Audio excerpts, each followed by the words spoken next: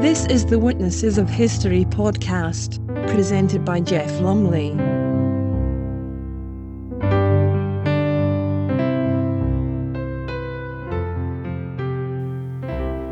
Hello and welcome to Witnesses of History for the middle of March, although only one of these reports is actually properly dated, and we are looking at hatching, matching and dispatching, starting in 1583 with John Huyen van Linschotten's report. He comes from Haarlem in the Netherlands and went to Goa with the Portuguese East India Fleet in 1583. This is his report on childbirth in India. The Canarans and the Currumbins are the countrymen, and as such deal with tilling the land, fishing, and such like labours. These are the most contemptible and the most miserable people of all India, and live very poorly, maintaining themselves with little meat. They dwell in little straw houses, the doors whereof are so low that men must creep in and out. Their household stuff is a mat upon the ground to sleep upon, and a pit or a hole in the ground to beat their rice in, with a pot or two to seethe it in, and so they live and gain so much as it is a wonder. For commonly their houses are full of small children, which crawl and creep about all naked until they are 7 or 8 years old, and then they cover their privy members. When the women are ready to travel with child, they are commonly delivered when they are all alone, and their husbands in the fields, as it is fortuned upon a time, as I and some other of my friends went to walk in the fields, and into the villages where the Canarins dwell. And having thirst, I went to one of the Canarins' houses to ask some water therewith to refresh us, and because I was very thirsty, I stooped down and thrust my head in at the door, asking for some water, where I espied a woman alone within the house, tying her cloth fast about her middle, and before her having a wooden trough, by the Portugals called gamelo, full of water, where she stood and washed a child, whereof then she had newly been delivered without any help, which having washed she laid it naked on the ground upon a great Indian fig leaf, and desired me to stay, and she would presently give me water. When I understood by her that she had as then newly been delivered of that child without any help, I had no desire to drink of her water, but went into another to ask water, and perceived the same woman not long after going about her house as if there had been no such matter.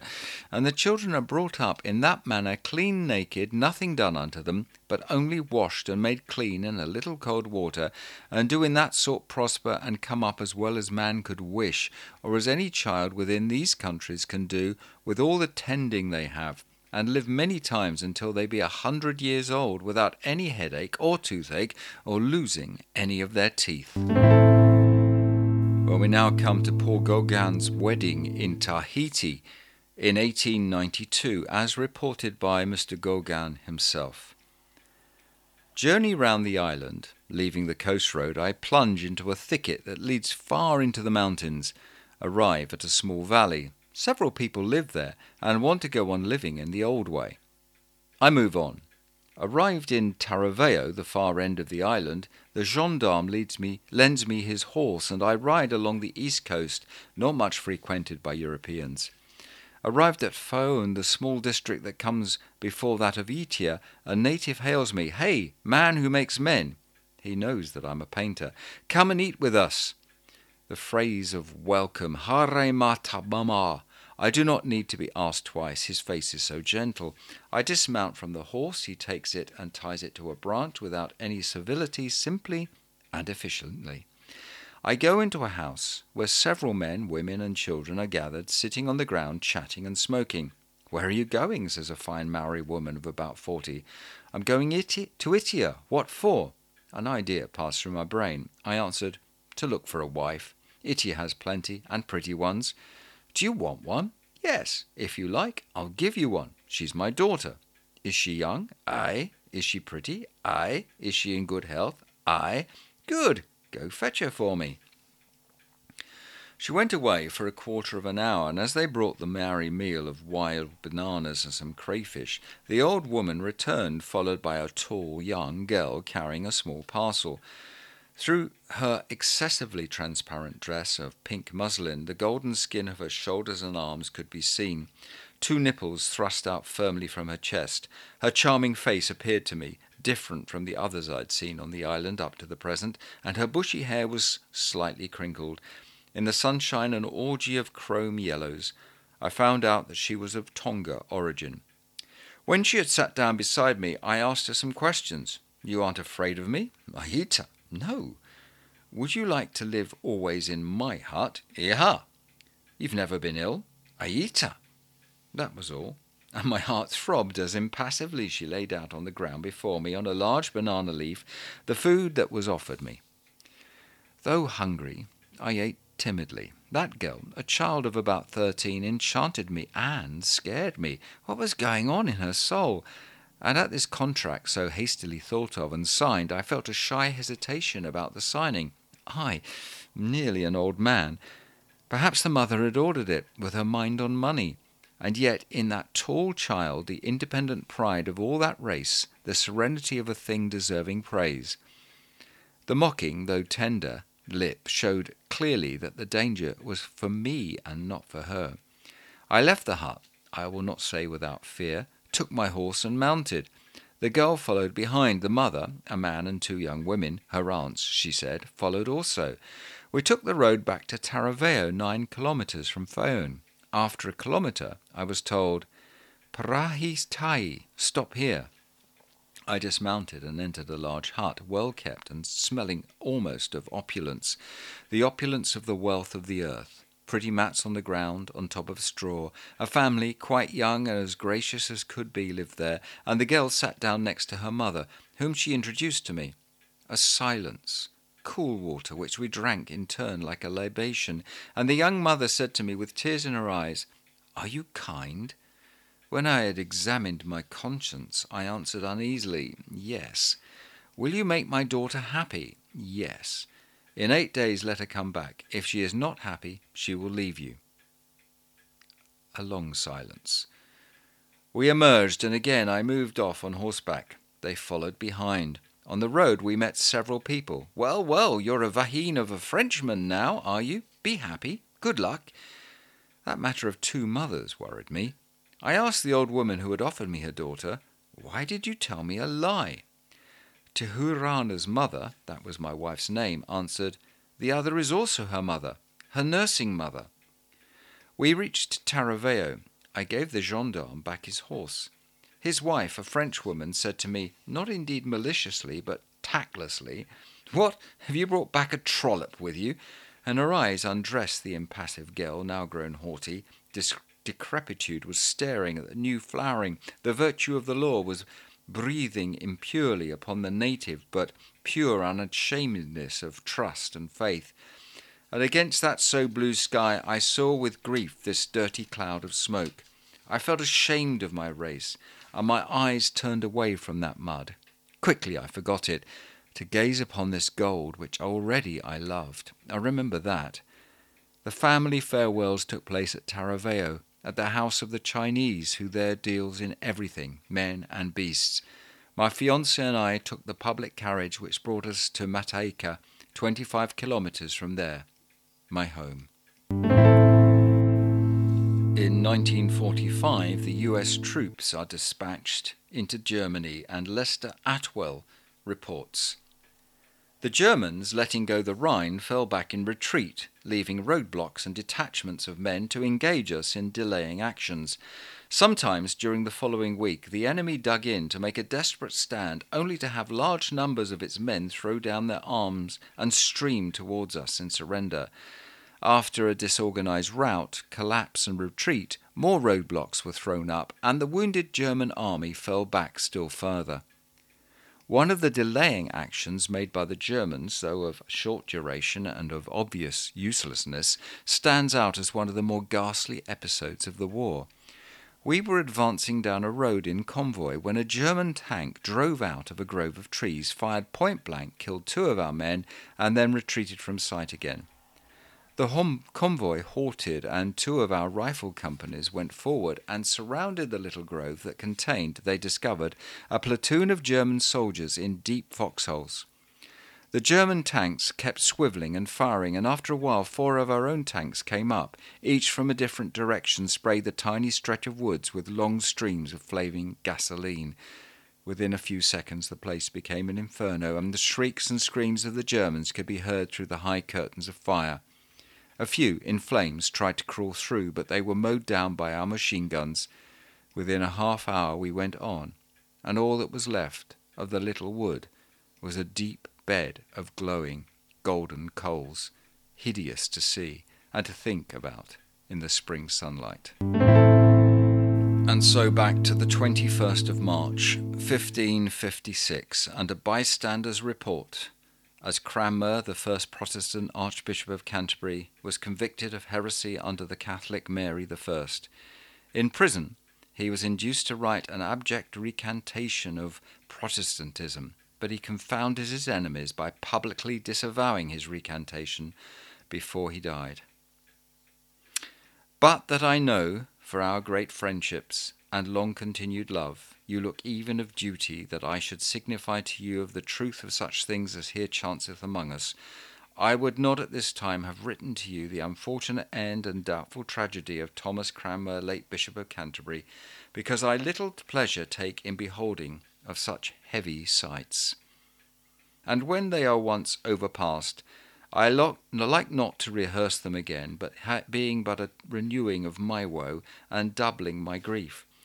For although his former life and wretched end deserves a greater misery, if any greater might have chanced than chanced unto him, yet setting aside his offences to God and his country, and beholding the man without his faults, I think there was none that pitied not his cause, and bewailed not his fortune, and feared not his own chance, to see so noble a prelate, so grave a counsellor, of so long continued honour, after so many dignities, in his old years to be deprived of his estate, adjudged to die, and in so painful a death to end his life. I have no delight to increase it. Alas, it is too much of itself that ever so heavy a case should be tied to man, and man to deserve it.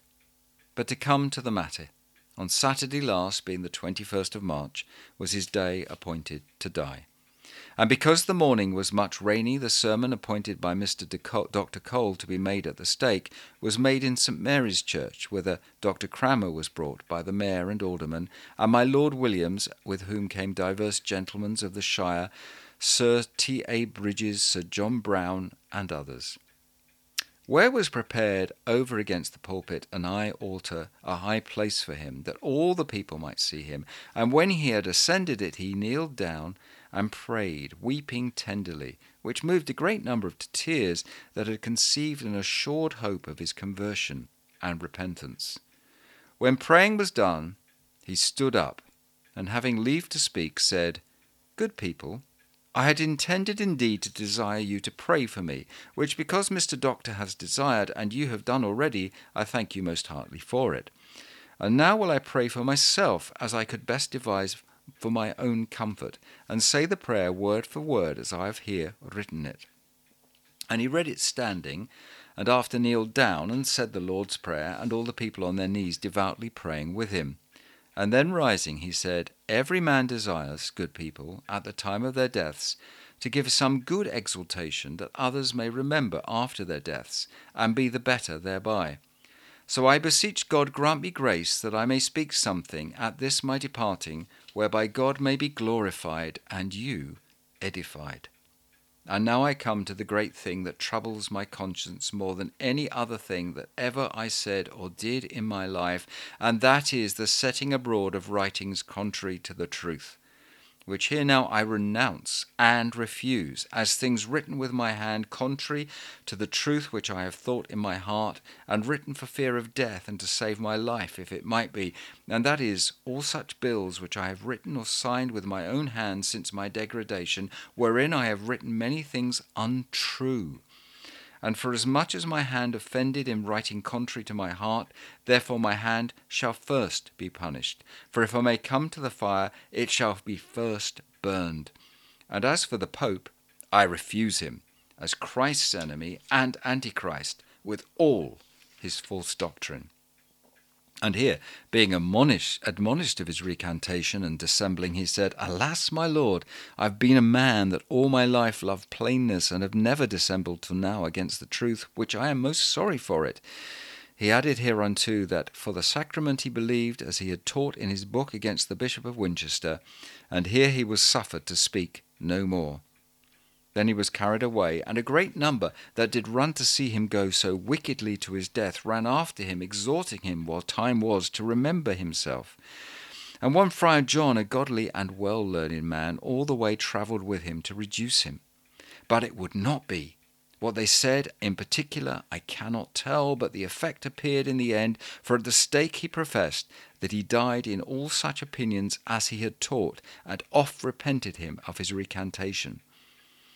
Coming to the stake with a cheerful countenance and willing mind, he put off his garments with haste, and stood upright in his shirt, and a bachelor of divinity, named Eli, of Brazen-nose College, laboured to convert him to his former recantation with the 2 Spanish friars. And when the friars saw his constancy, they said in Latin to one another, Let us go from him, we ought not to be nigh him, for the devil is with him. But the bachelor in divinity was more earnest with him, unto whom he answered that, as concerning his recantation, he repented it right sore, because he knew it was against the truth. With other words more, whereby the Lord Williams cried, Make short, make short. Then the bishop took certain of his friends by the hand.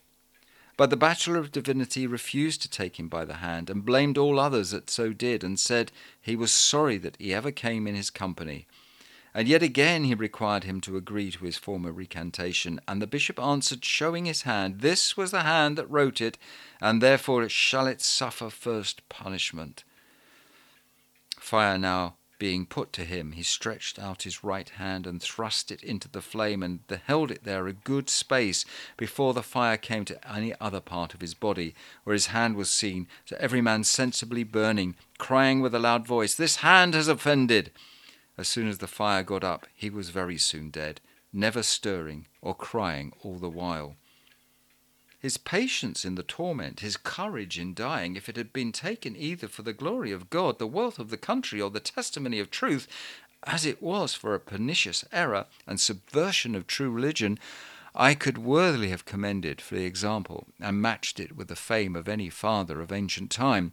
But seeing that not the death, but cause and quarrel thereof commendeth the sufferer, I cannot but much dispraise his obstinate stubbornness and sturdiness in dying, and especially in so evil a cause. Surely his death much grieved every man, but not after one sort. Some pitied to see his body so tormented with the fire raging upon the silly carcass, that counted not of the folly. Other that passed not much of the body, lamented to see him spill his soul wretchedly without redemption, to be plagued forever.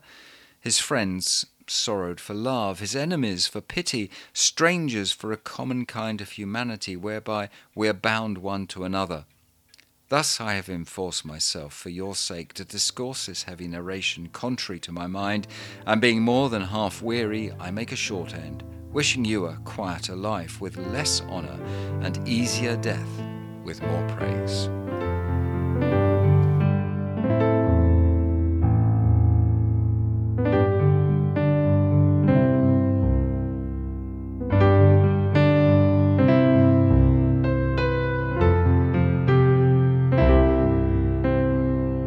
You've been listening to the Witnesses of History podcast with Jeff Lumley. The music was by Eric Matthias, www.soundimage.org.